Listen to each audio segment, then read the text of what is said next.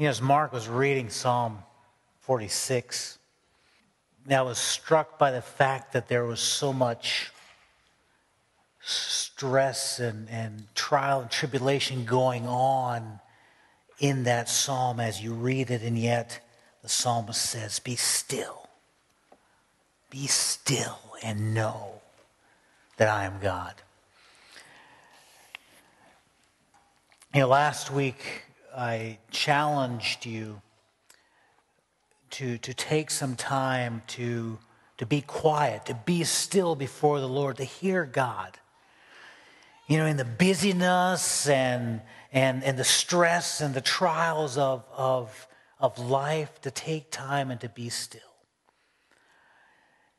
And as I worked at that, because it's work, it's challenging to take that time, that dedicated time, just to sit and to be still and to meditate and read and be quiet before the Lord, because there are all these things that are pulling at us. And I find myself when I'm reading wondering, what's been tweeted in the last 5 minutes and who's put a picture on Instagram and what's been posted on Facebook. And so our mind goes a million different directions and all of the other things that come along with that. And yet what God wants is just us to be still. And so I want to challenge you again. I want to encourage you again. Take that time to be still. In the busyness, in the hecticness, in the hard things of life, take that time to be still, because that is where our strength comes from. That is where our hope comes from. No matter what you're going through or what life is throwing at you, it is the being still that gives you strength. And so continue to work at that discipline, because I believe it is a discipline. Talk about a comfortable cross today. Comfort is a very high priority for us. For Americans, there is a high priority put on comfort. There is a high cost paid for comfort. We love to be comfortable. We want our mattresses to be comfortable. We want our chairs to be comfortable. We want everything with comfort. We don't want to be stressed out. We want comfortable clothes and comfortable cars. And not that there's anything wrong with comfort, but there's a danger in loving comfort too much. And as we put more and more emphasis on being comfortable, it's become normal. We deserve comfortable. We deserve everything to be comfortable. But what the danger is in comfort is comfort, all of a sudden it begins to creep into our churches. It creeps into our faith where we want our faith. We want the following Christ to be comfortable. And we've become Christians that are all too accustomed to comfort. When you came in here this morning, the driveway was plowed pretty well by Barry and Corey. And when he walked in, it was nice and warm. And there were nice padded benches, chairs for you to sit on. And everything was very comfy. But what happens with that is pretty soon our environment's comfortable. Everything that we do here is comfortable. And then we expect the gospel to become comfortable. We expect the messages to be comfortable. We want to walk out of here feeling good about ourselves. And I believe this whole thing of comfort is really what drives the prosperity gospel, because the prosperity gospel is comfortable. Because we love comfort. And Paul warned us of this in 2 Timothy chapter 4 when he challenged Timothy. He says, Timothy, preach the word. Be prepared in season and out of season. Correct, rebuke, encourage with great patience and careful instruction. Then he says this, for a time is coming when men will not put up with sound doctrine. Instead, to suit their own desires, they will gather around them great number of teachers to say what their itching ears want to hear. They will turn their ears away from the truth and turn aside to myths, because the world wants comfort. We don't want to be stretched. We don't want to be uncomfortable, and therefore we want the gospel to make us feel good. And yet, as I read Scripture, as we go back to the original verse at the beginning of this series, I recognize that Christ's followers are to be cross bearers. In other words, nowhere in Scripture does it say that as believers we have a right to be comfortable. Christ's followers are cross carriers. Luke 9:23, it says, if anyone would come after me, he must what? Deny himself. Take up his cross daily and follow me. Now, is there anything about those verses that are comfortable? I don't think so. At least not for me. So what do we what do those fans that are comfort craving fans, what do they do with the cross? Because it's really pretty hard as believers to not look at the cross seriously, to avoid the cross. So what do we do with this verse? Take up your cross.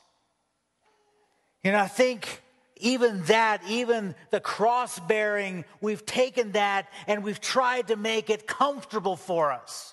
We hear, these sayings, we all have our cross to bear. When we're talking about, they didn't have my kind of coffee at the store when I went to the store, or there are these little uncomfortable things. I had to sit on a hard bench in a church, therefore I was bearing the cross. When in reality, it's not cross-bearing. It's just we have these inconveniences in our life. That is not cross-bearing. And so we push the cross to the back of everything we do. We don't want to hear about the cross because it's not politically correct, because it's too bloody and too gory for us, so we don't want to hear about it. And we find ourselves talking about things that we're comfortable with. One of the things that I struggle with and that bothers me is that oftentimes in our Bible studies, in our adult Bible fellowships, we're more excited about talking about things like eschatology and figuring out when Jesus is going to come back than we are talking about what it means to pick up our crosses the way that Jesus did, what it means to bear our cross and to be like Jesus, and together wrestle with what that means and wrestle with how we do that. And we don't hold each other accountable. When was the last time you went into a Bible study or into an ABF and somebody asked you, how did you bear the cross this week? How did you serve the Lord? What did your faith cost you this week? Because that's really uncomfortable, and we are creatures of comfort. Hebrews 10:24 says, let us consider how we may spur one another on towards love and good deeds. How about if we begin to spur one another on in carrying the cross? How about if we help each other carry the cross of Jesus and do what he's asked us to do what he's called us to do, to pick up our crosses and follow him. Let's encourage each other in that.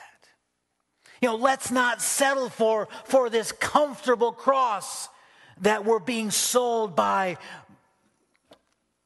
comfort-seeking fans. But here's the problem. The cross is really a tough sell. You see, it's bad enough that Jesus had to die on this bloody, humiliating, torturous cross, but then he goes and insists that we carry our own crosses.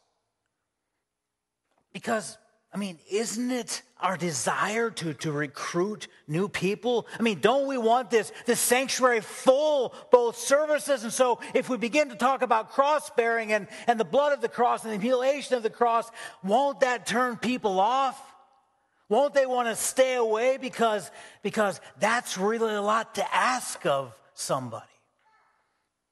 So we do our best to make Christianity sound appealing and as easy as possible, because you wouldn't want somebody to be uncomfortable as a follower of Christ. And yet we go back to Luke 9:23. It says, if anyone would come after me, he would pick up his cross, the bloody, humiliating, torturous cross, and follow him. I want you to turn to 1 Corinthians chapter 1, verse 18. And Paul here talks to us about how the world sees the cross. 1 Corinthians chapter 1, verse 18. Paul says this. He says, the message of the cross is foolishness to those who are perishing, but to those who are being saved, it is the power of God. See, Paul said for those that embrace the cross, it is the power of God. But for those who deny the cross and don't like the cross and aren't willing to pick up the cross, to those, they are foolish. It says they are perishing. For those living in the first century, the cross was the ultimate symbol of weakness.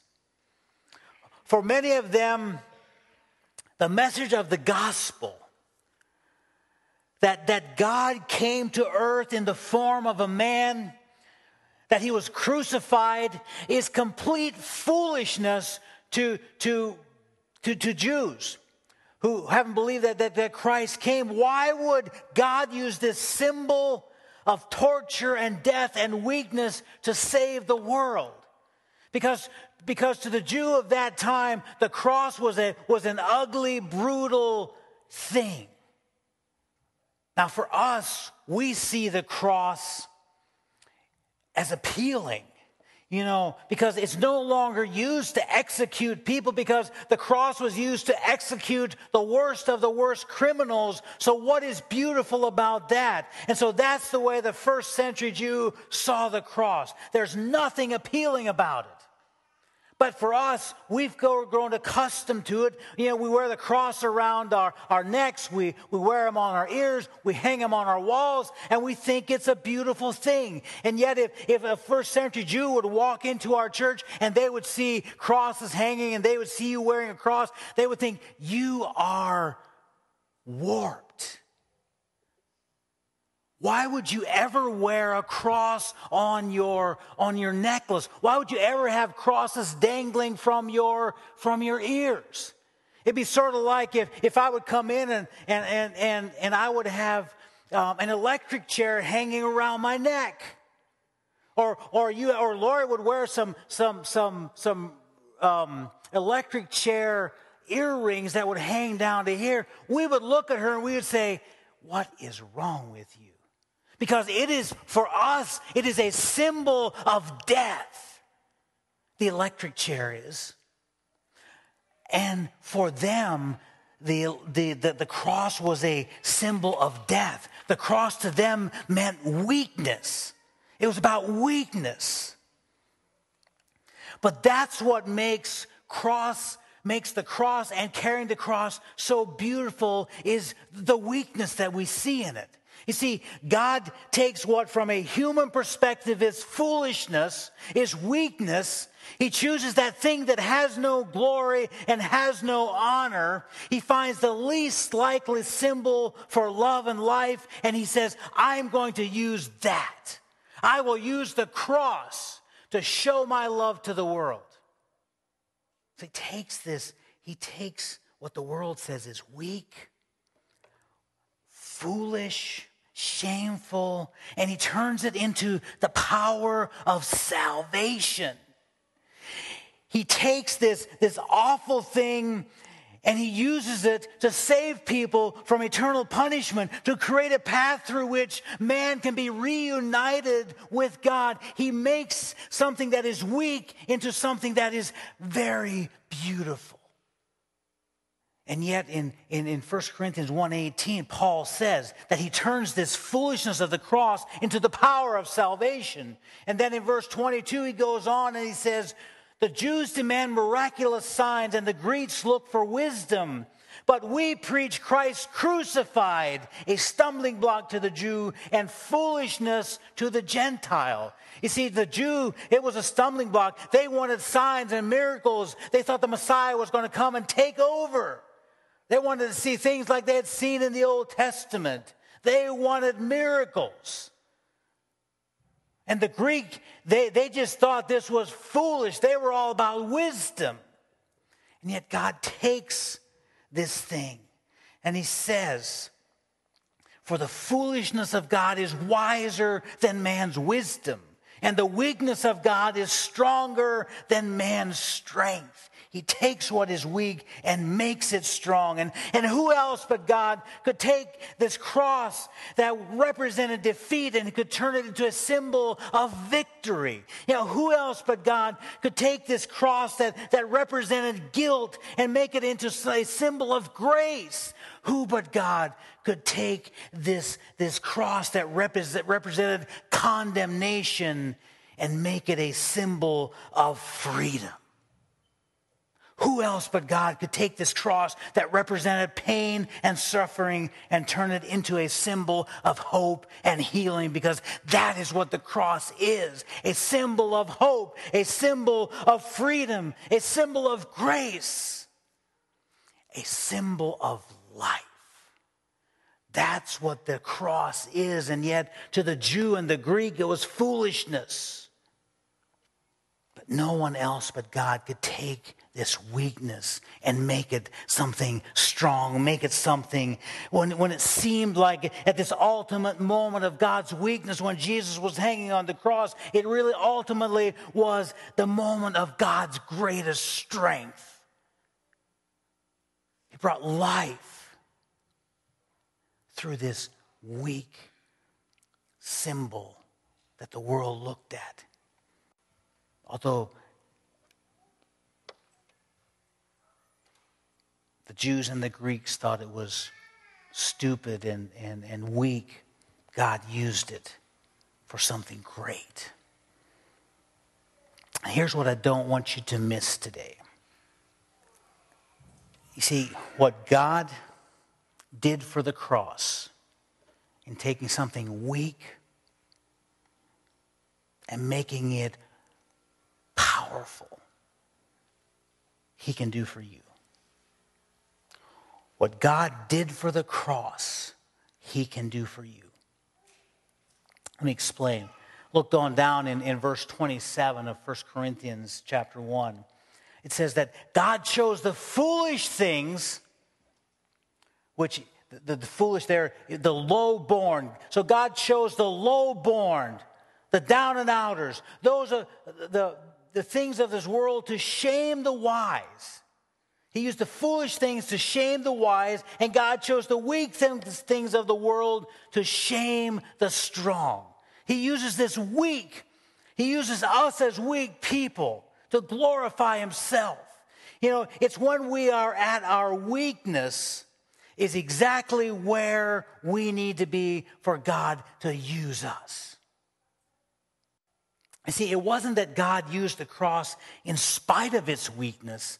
God uses the cross because of its weakness, because it brings glory to Him, that He used this thing that had no hope, no life, and makes something incredible out of it. And Paul says here in 1 Corinthians that God chooses the weak things to glorify Himself. And when you look throughout Scripture, God continually chose the weak of the world to bring glory to Himself. Think about it. Abraham was an old guy. He was 90-some years old, and yet God used him to birth a child. Moses stuttered, and yet God used him to free the children of Israel from Egypt. Samson was proud. David had an affair, and yet God still used him. Rahab was a prostitute. She was immoral, and yet God used her.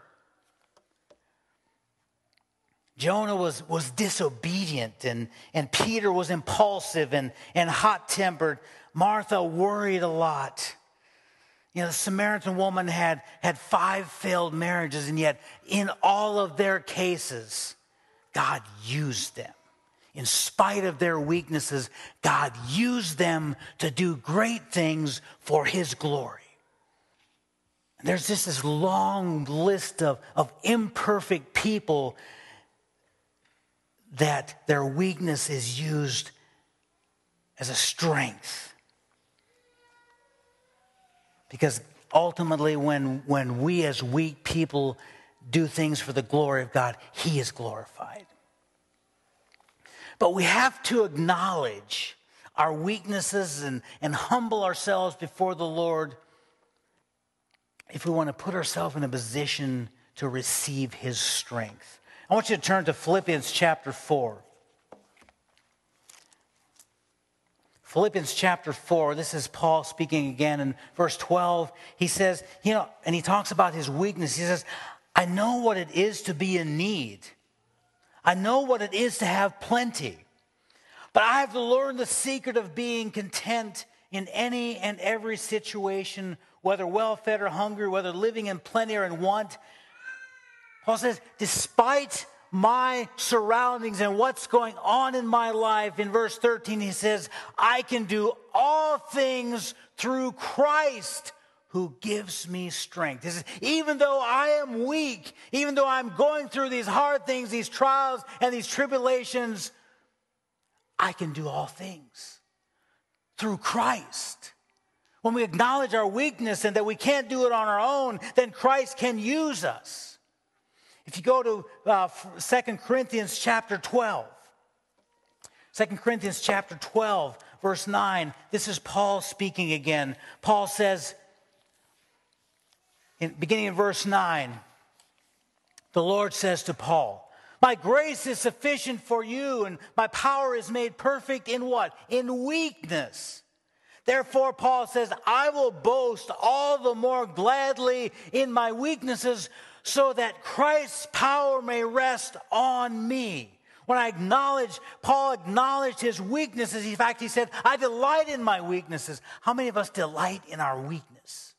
But Paul says, I delight in my weakness, in insults, in hardships, in persecutions, in difficulties. How many of you delight in weaknesses and delight in hardships and persecutions and difficulties? No, we don't delight in that because that's uncomfortable. But Paul says, I delight in that because when I am weak, then I am strong.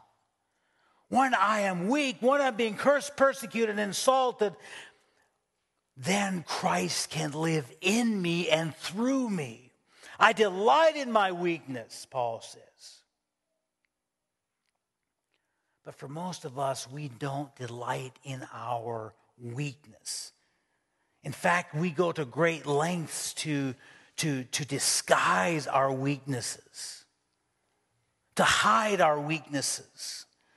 But Paul says strength comes when we realize our weakness, when we realize we can't do things on our own and in our own power.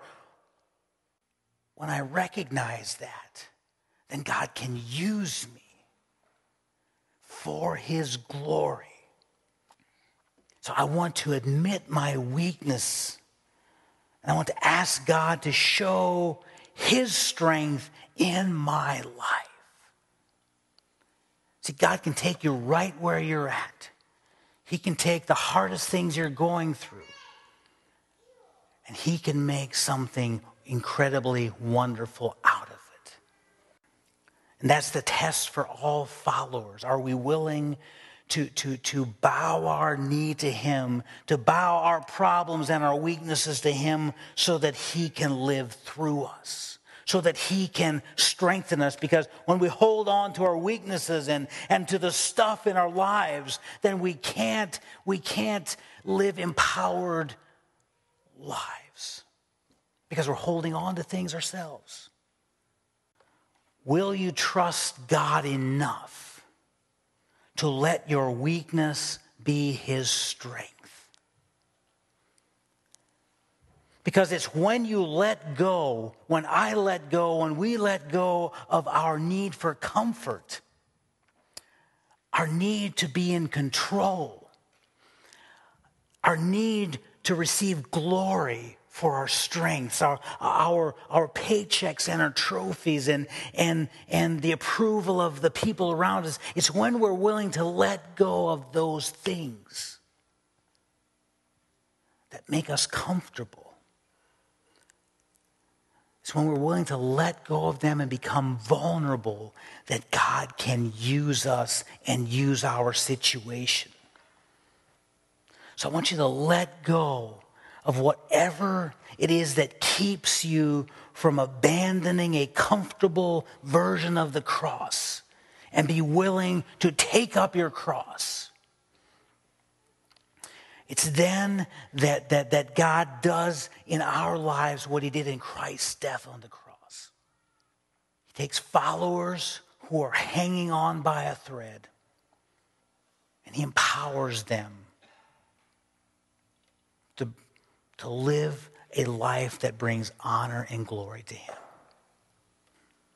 He takes followers who are defeated and he turns their testimonies into life-giving messages of truth and hope for his glory. You know, I don't know where you're at this morning. I'm not sure what your weakness is. I'm not sure what you're struggling with. I'm not sure what you're not willing to give to God. But I do know as I read God's word, it says, when I give him those weaknesses, when I give him my life, he will empower and strengthen me to live a life that will bring honor and glory to him. Because that's ultimately what he desires. In closing, I'd like to read 1 Corinthians chapter 1, beginning at verse 27. And I want to read this out of the Message, so just listen to this. Isn't it obvious that God deliberately chose men and women that the culture overlooks and exploits and abuses? Chooses these nobodies to expose the hollow pretensions of the somebodies. That makes it quite clear that none of you can get by with blowing your own horn before God. Everything that we have, right thinking and right living, a clean slate and a fresh start, comes from God by way of Jesus Christ. That is why we have the saying, if you're going to blow your horn, blow a trumpet for God. You see, God uses the weak people, the nobodies of the world, to expose the somebodies. He uses us to bring glory to himself. He desires for us to blow a trumpet for him, to bring honor and glory to him. The NIV says, in verse 31, it says, let him who boasts, boast in the Lord. That is my prayer for all of us, that in the midst of our weakness, in the midst of the hard things, of picking up our crosses and following him, that we could boast in the Lord. And that God would be glorified through us and through our weaknesses. Stand with me as we close in prayer. Father, I thank you for your goodness. I thank you, Lord, for just this incredible truth that you used. You used a terrible cross, a sign, a symbol of weakness, and you made it powerful. Thank you that you take the weak things of this world and you use them to bring glory to yourself. Thank you that you use weak individuals like us to bring glory to yourself. And Lord, may we lay our weaknesses down. Maybe look at the cross and be inspired and receive our strength. Lord, may we be foolish for you. May we be fools for you so that you can be glorified. Empower us today to pick up our crosses every day, every morning, and follow you so that you would be glorified. And Father, may we spur one another on. May we encourage each other to carry our crosses. And Father, I thank you for each person that is here. I pray, Father, for safety as we travel home. Lord, I thank you for this meal that's been prepared for us. Lord, I pray that you would bless it. You would bless our conversation and the food that has been prepared. And Lord, through it, Lord, you would be honored and glorified. It's in your name that we pray. Amen.